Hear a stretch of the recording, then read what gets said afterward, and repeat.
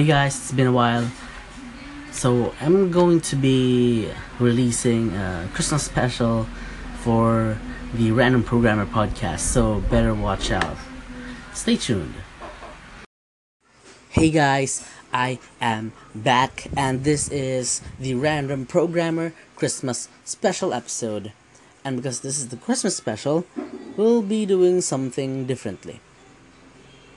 And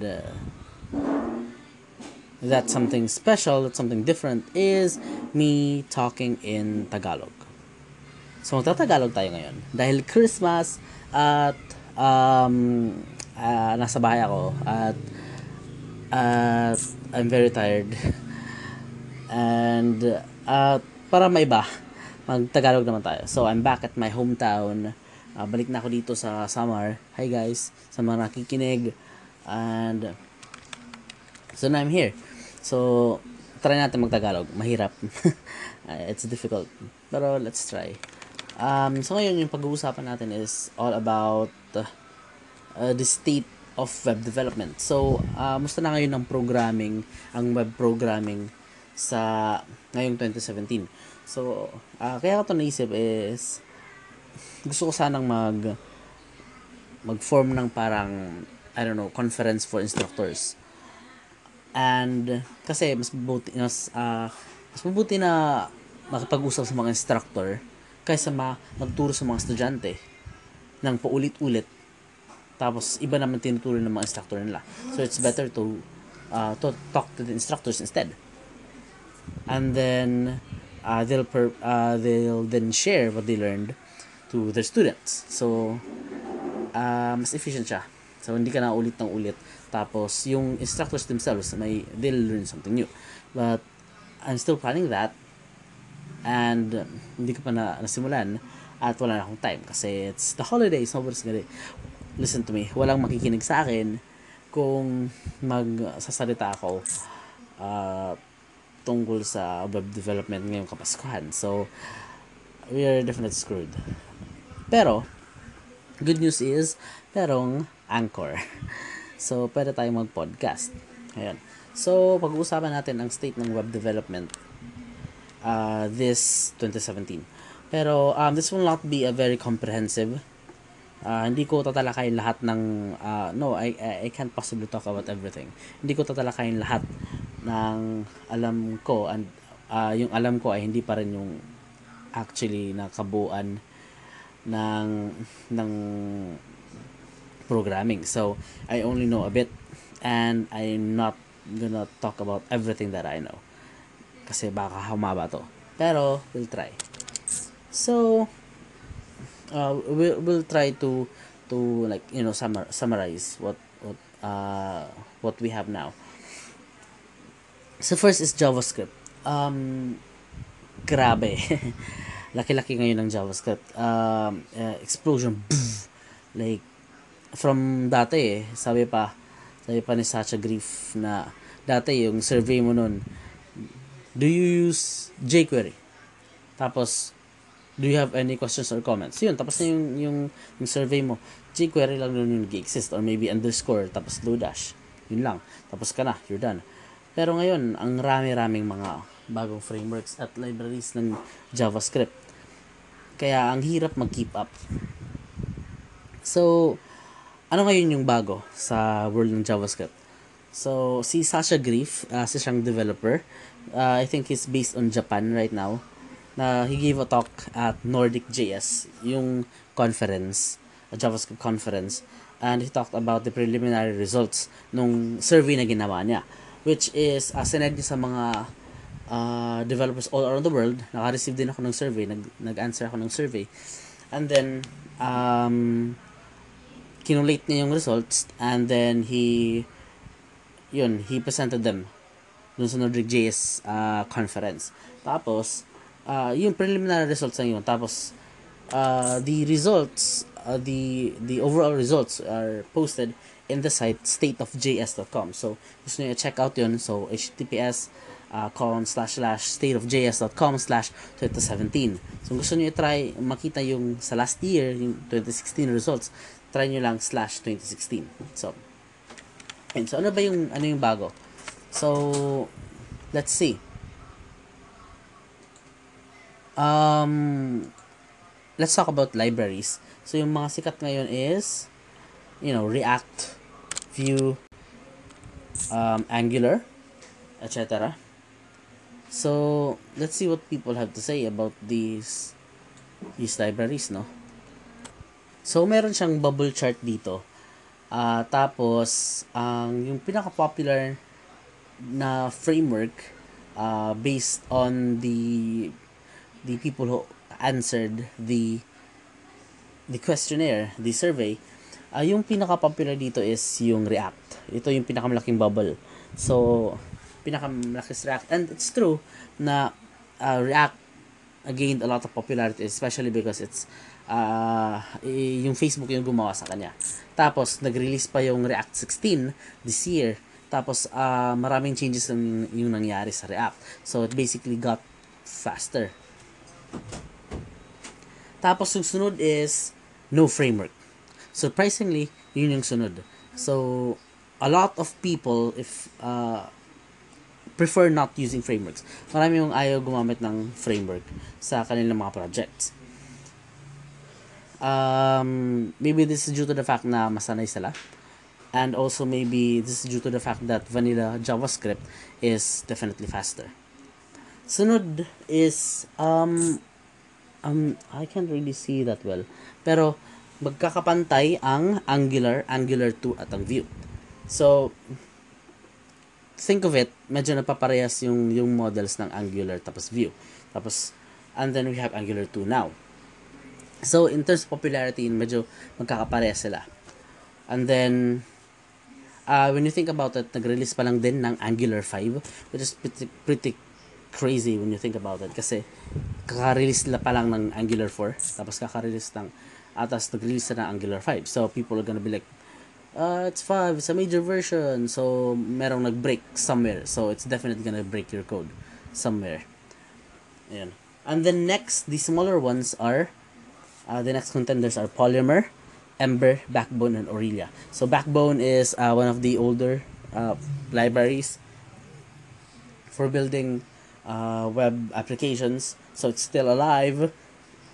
It's based off of it uses underscore. And it's a bit of an old framework, but it is pretty lightweight, and so people probably still choose it because it stood the test of time to some extent, you know. Tapos meron din tayong Ember. I'm not really familiar with Ember. I haven't used this before, but I've heard it is pretty opinionated. Tapos next is Polymer. So Polymer is it's a library developed by Google. Tapos it's based on web components. So it basically builds on top of the web component specification. So you can build Polymer elements and then import them into your program, and that's it. So web UI, it's Polymer.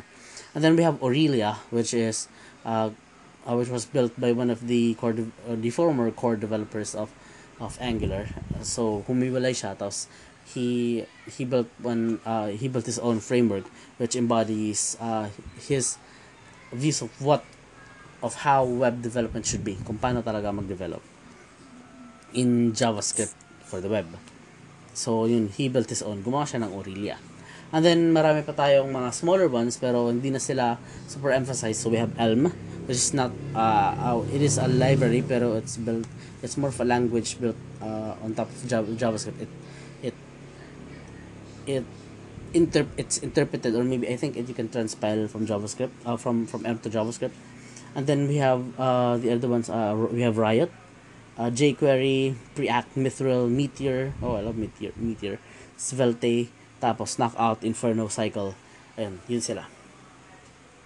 That bunch. Ayan.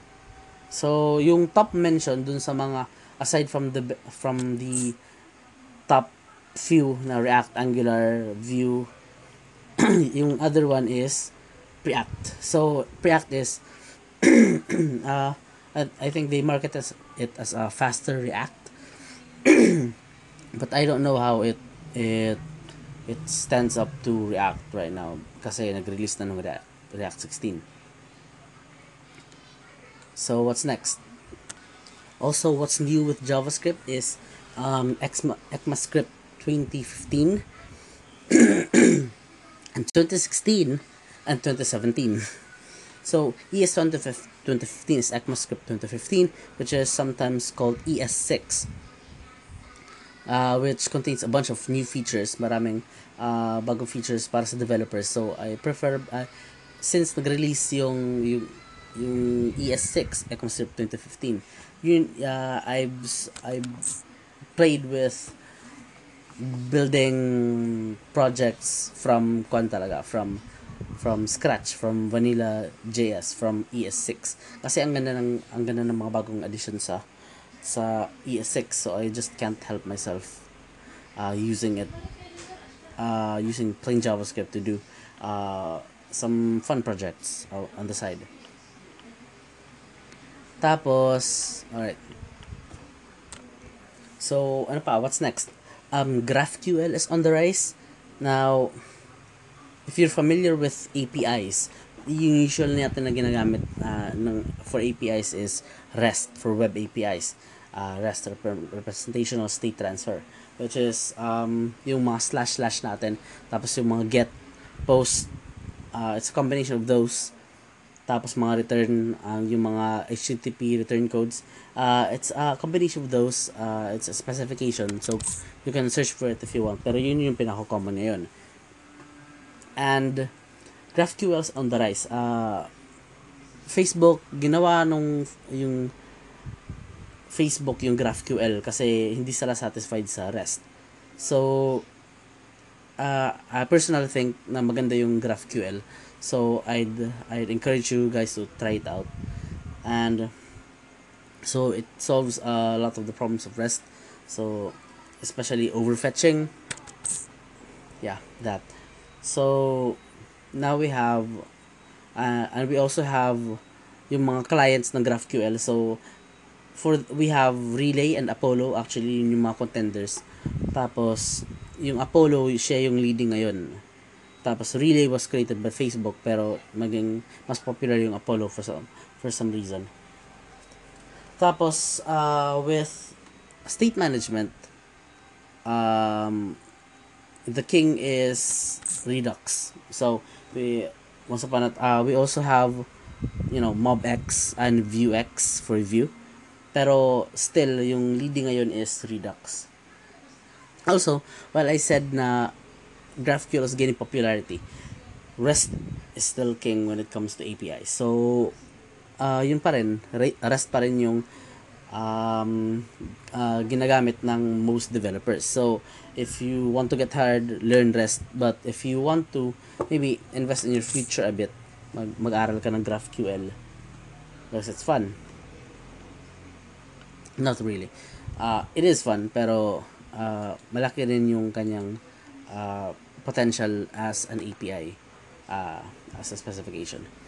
Ayan. So, next natin is for backend. So, next is yung backend sa JS. So, indisputably, Express pa rin yung nangunguna. So, ayun. Express pa rin. Tapos sumunod is Koa, which is actually also pretty nice. Kung Express is pretty bare bones, so you can pretty much control it. Yung Koa, it has a lot of abstractions, so it makes it easier for starting developers to just use it. Pero it's opinionated. Pero if you're just starting, it's a pretty good choice. Express is also good as well. So even if hindi marami yung abstractions niya, you can pretty much control most of the aspects ng server with Express. Yung mga kailangan mo as a web server. Now we also have still hanging there, we have Meteor, which is a full stack framework for JavaScript. So it has one of my favorite features is like its isomorphism and its reactivity. You definitely should try that out if you haven't tried Meteor out. So, and now, I think Feathers has lost popularity to some extent. Yeah, but I think, yeah. It's also a full stack one, pero more modularized siya.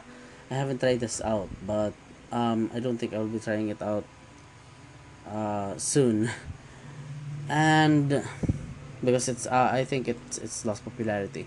I believe in the power of the masses. And then, okay, next is we have testing. So we still have Mocha leading. So if you haven't tried testing before, so you should. TDD is a good practice, but we don't.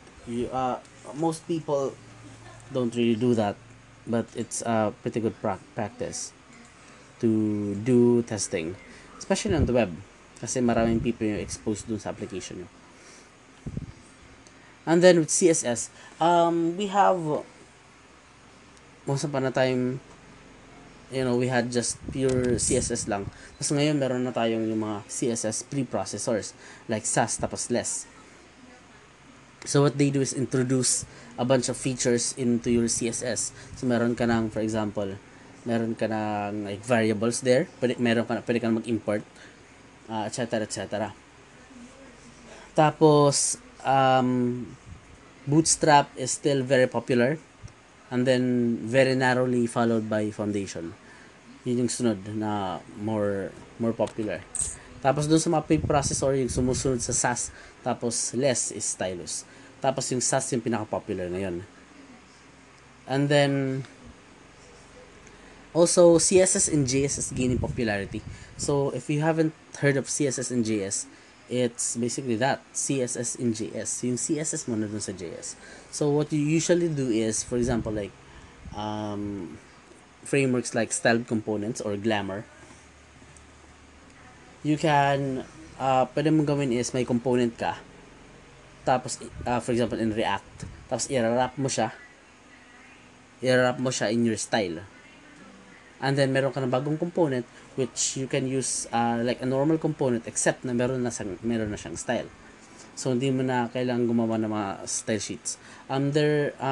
This is still an ongoing war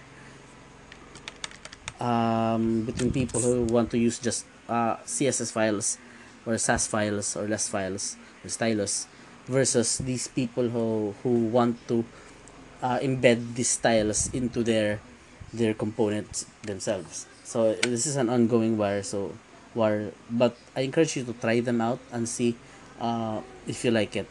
Maybe mas fit sa inyo yung CSS and JS, mas feel nyo, or maybe you want to stick with plain CSS, or baka gusto nyo mag-try ng Sass or less or stylus. Tapos sunod is build tools.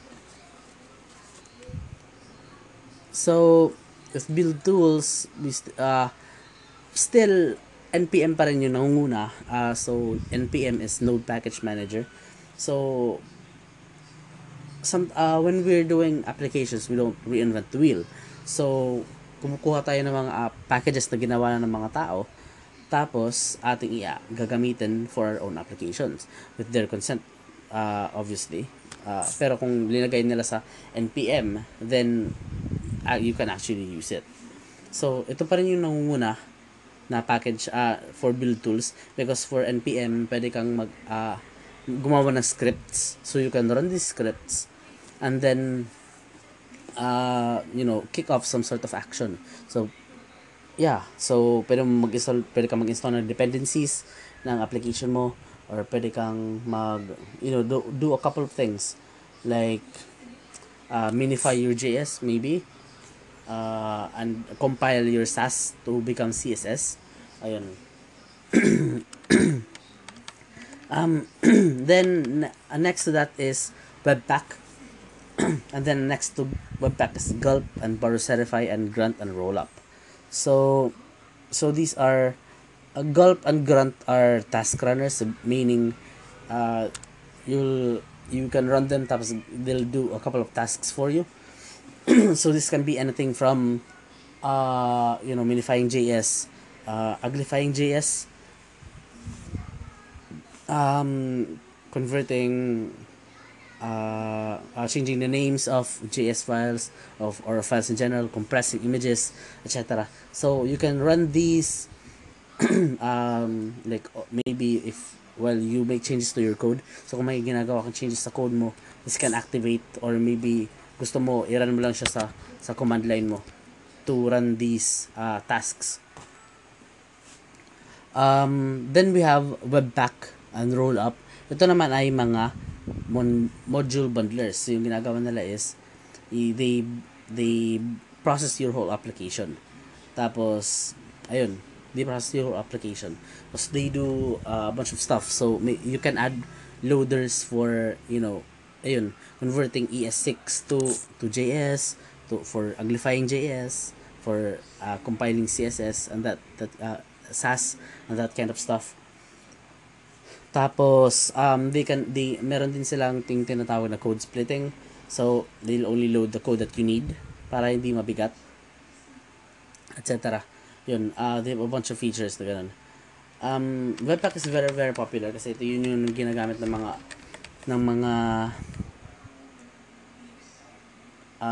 tutorials. Pero in my opinion, it's pretty complicated. Marami pang mas simpler na module bundlers out there if you want. Pero ito kasi yung pinaka-popular at pinaka-stable. Although I don't really use Webpack unless it's built in talaga dun sa library na ginagamit ko or framework na ginagamit ko. For example, sa mga like create React app, so I think they use Webpack. So hindi ko na tinatanggal kasi I'm not doing the configuration naman. Kasi yun yung mahirap kasi sa Webpack to some extent.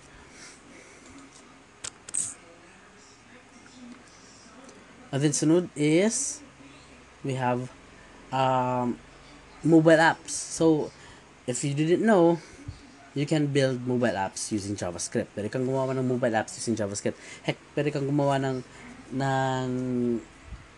desktop applications gamit ng JavaScript. Pwede kang gumawa ng embedded applications using JavaScript. You can do a bunch of stuff using JavaScript. Actually, if you can program it, you can do it in JavaScript, basically. And then, pero still native apps are king. So, preferred pa rin ng mga developers ang gumawa ng native apps kaysa sa gumawa ng JavaScript apps. Pero kung hindi sila gumagawa ng native apps, ginagawa nila to build mobile applications or desktop applications is Electron. Ito yung one of the more popular choices. Tapos also Facebook released React Native. This is a library for creating mobile applications using with the syntax of React. Pero native applications talaga sila. Pero you're sending some signals there from JavaScript. Pero it actually becomes a native application. So hence the name React Native. So this was built by Facebook, and if you know already React, you can use you'll be very familiar with React Native. Tapos next is PhoneGap and Cordova, then Ionic, and then NativeScript. So yung Cordova / PhoneGap, tapos Ionic, ito naman yung mga gumagawa ka ng web application, tapos you convert it into an app. Tapos ang mangyayari, nag-open siya ng web view, tapos dun niya view yung web application na ginawa mo. Tapos yung Ionic naman, it's a framework na Angular ata yung gamit. I don't know if it's still Angular right now. So you use Angular to build a mobile application. So gumagawa siya ng app, tapos nilalagay yung app na ginawa mo in Angular dun sa web view ng app na yun. So it's not native in contrast to React Native. Yung another contender for the creating native apps using JavaScript is NativeScript. Ayan, that's another one. I think you use Angular for this. You use Angular. Tapos you build nakagawa siya gumagawa siya ng mobile application. So another one, this is from Microsoft actually, is React XP. It's built on top of of React Native. Tapos instead of just mobile applications, Microsoft built React XP to create applications for a bunch of platforms. So it can be Mac OS or Windows, I think. And then yeah, so desktop applications aside from just native apps. Tapos hindi lang yun yung mga tools na ginagamit natin. So meron pa rin Yarn. So Yarn is it's a newer package manager na it aims to be a complement to NPM. So it's faster, tapos naka-cache lahat ng mga din-download mo. So so for example ngayon mag-install ako ng isang library. Tapos next time pag i-install ko 'yon, tapos offline ako, I can still install it using Yarn. That's one of my favorite things to Yarn. Tapos Yarn is pretty fast.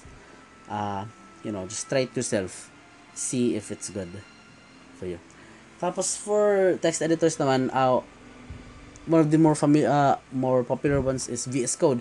It got really popular, and I agree because it is pretty good, really. Actually, it's really good. So para siyang it's a text editor, but it's like a full-fledged IDE na to some extent. For me, that's how I feel. It's very light. It's very fast.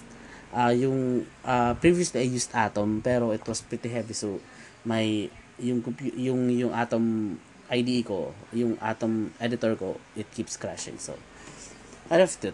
Never mind. So ayun, that about wraps up my JavaScript discussion. So again, wrap up. Yung pinaka-popular ngayon na framework is React. REST is still king. So for APIs, REST pa rin, pero humahabol ang GraphQL. Tapos Express pa rin yung major, pero Koa and Meteor are also still very popular.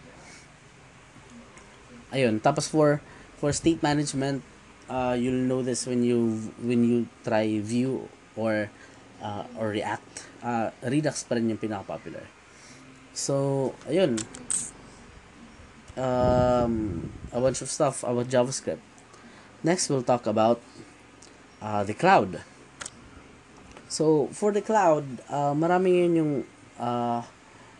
there are a bunch of things happening right now. So ngayon is dati yung ginagawa is hahanap ka ng hosting, tapos bibuild mo yung site mo local, and then i-upload mo siya dun sa hosting mo.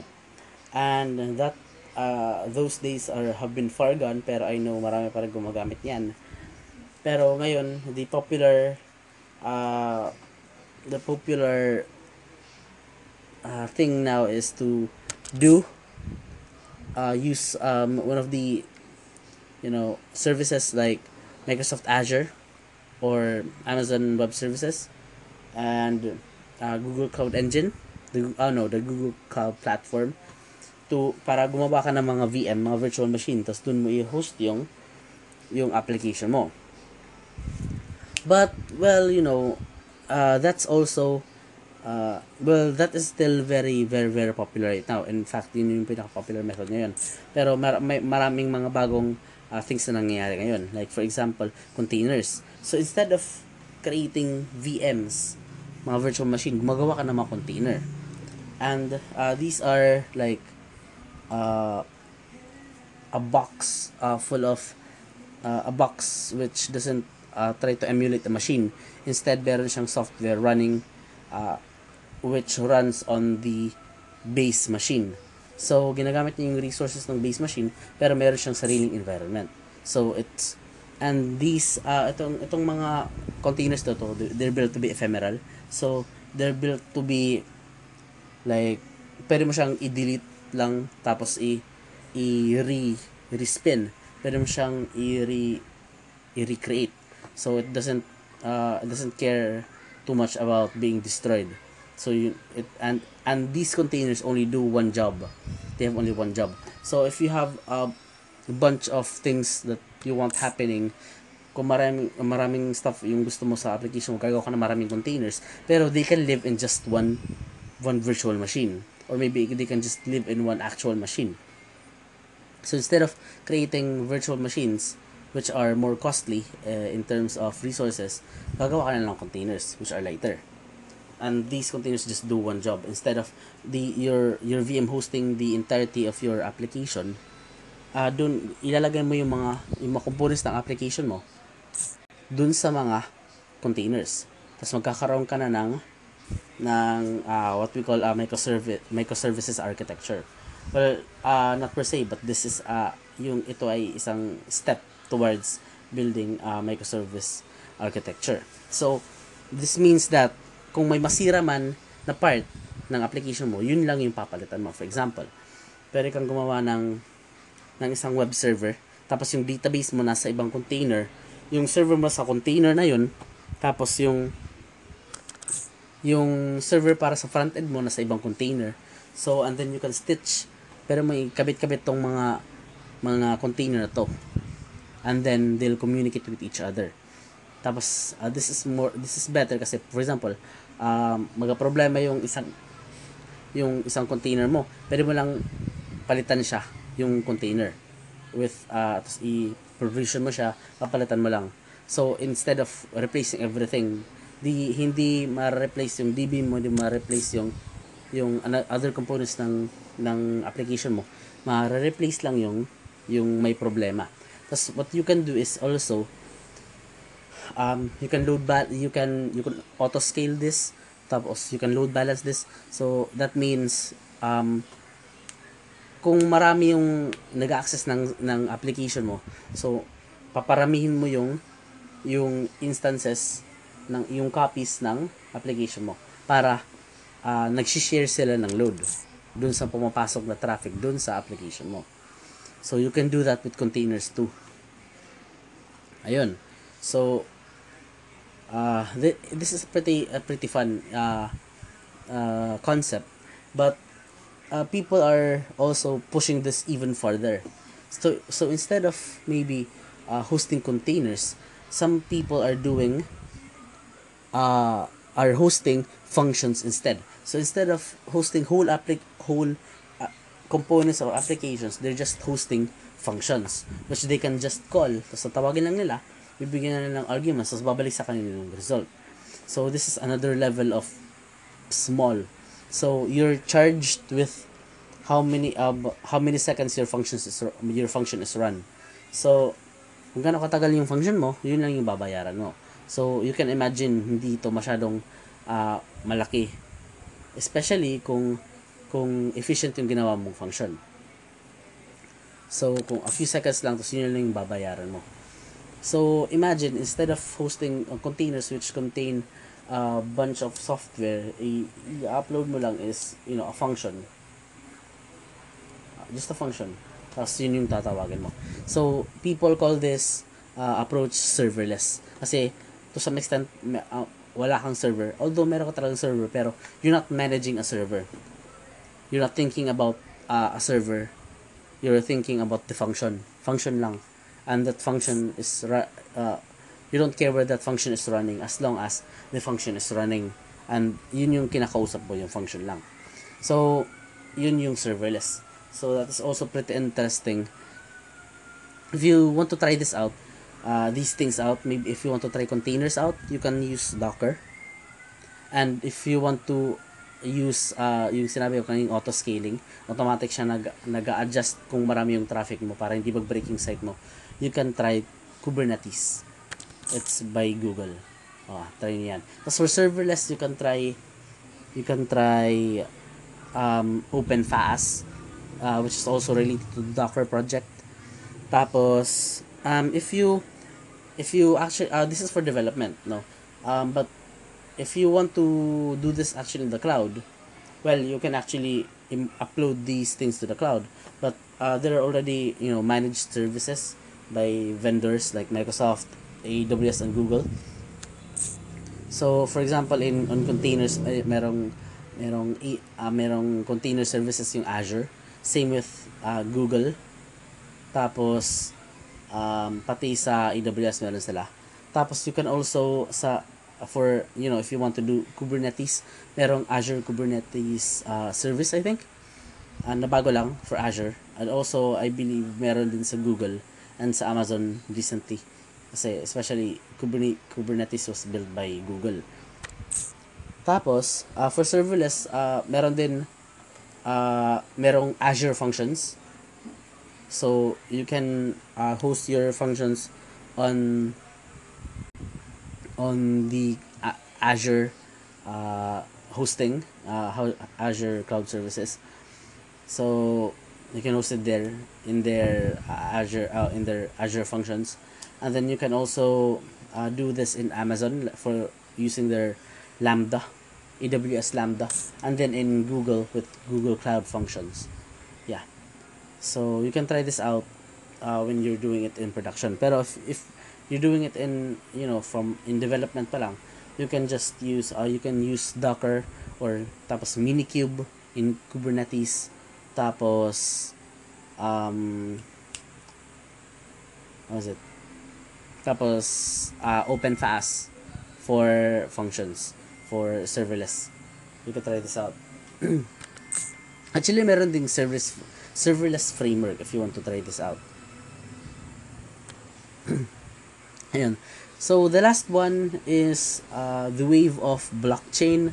So, when we talk about blockchain, it's like, you think about transactions, and then, but the biggest advantage here is decentralization. So, walang central na entity na magko-control ng application, for example. So, you can't be put down, you can keep your privacy. You can't be regulated to some extent. Nobody can put you down. For example, kung gumagawa ka ng articles against the government, they can put you down kasi decentralized yung application mo. So, decentralization using blockchain technology. So, this is the upcoming wave. So, maybe we need to actually think about how we're gonna use this in our own applications. So, this is what they call, to some extent, Web 3.0. Yung nabasa kong article kanina. Thank you to Sir Mac and Sir Penny for sharing that kanina. I was reading it. So, I actually tried building some decentralized applications dati, pero nobody ever used them. So, but they're actually pretty fun concepts. This is blockchain is actually the technology behind Bitcoin. If you're interested in that, and blockchain is pretty fun technology. So you can trust the network because you don't trust anyone. You don't trust a single entity, which is fun. So yun. This is just barely touching the surface ng current state ng development, ng web development ngayon. Pero ito yung starting point. So pwede ka mag-research na lang everywhere if you want. Comment wherever I post this, maybe sa Anchor, or pwede kayong clap sa Anchor, or you can send me, I think, a message there, or maybe kung i-post ko sa Facebook, maybe you can just comment, or on Twitter you can just reply. So thanks for listening. I'm looking forward to your questions, and correct me if I'm wrong, because I think this is very opinionated, so just send me your comments and etc.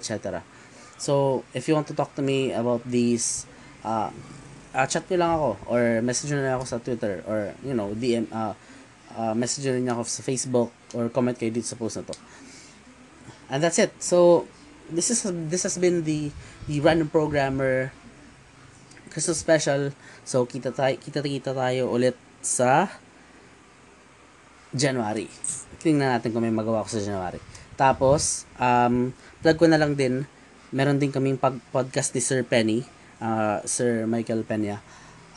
We're doing Katools, which wherein we talk in depth about developer tooling. So maybe in our next episode we'll talk about JavaScript naman next time, more in depth than dito sa episode na to. So yun lang. So I hope you enjoyed this episode. Kita-kits next time. Thank you.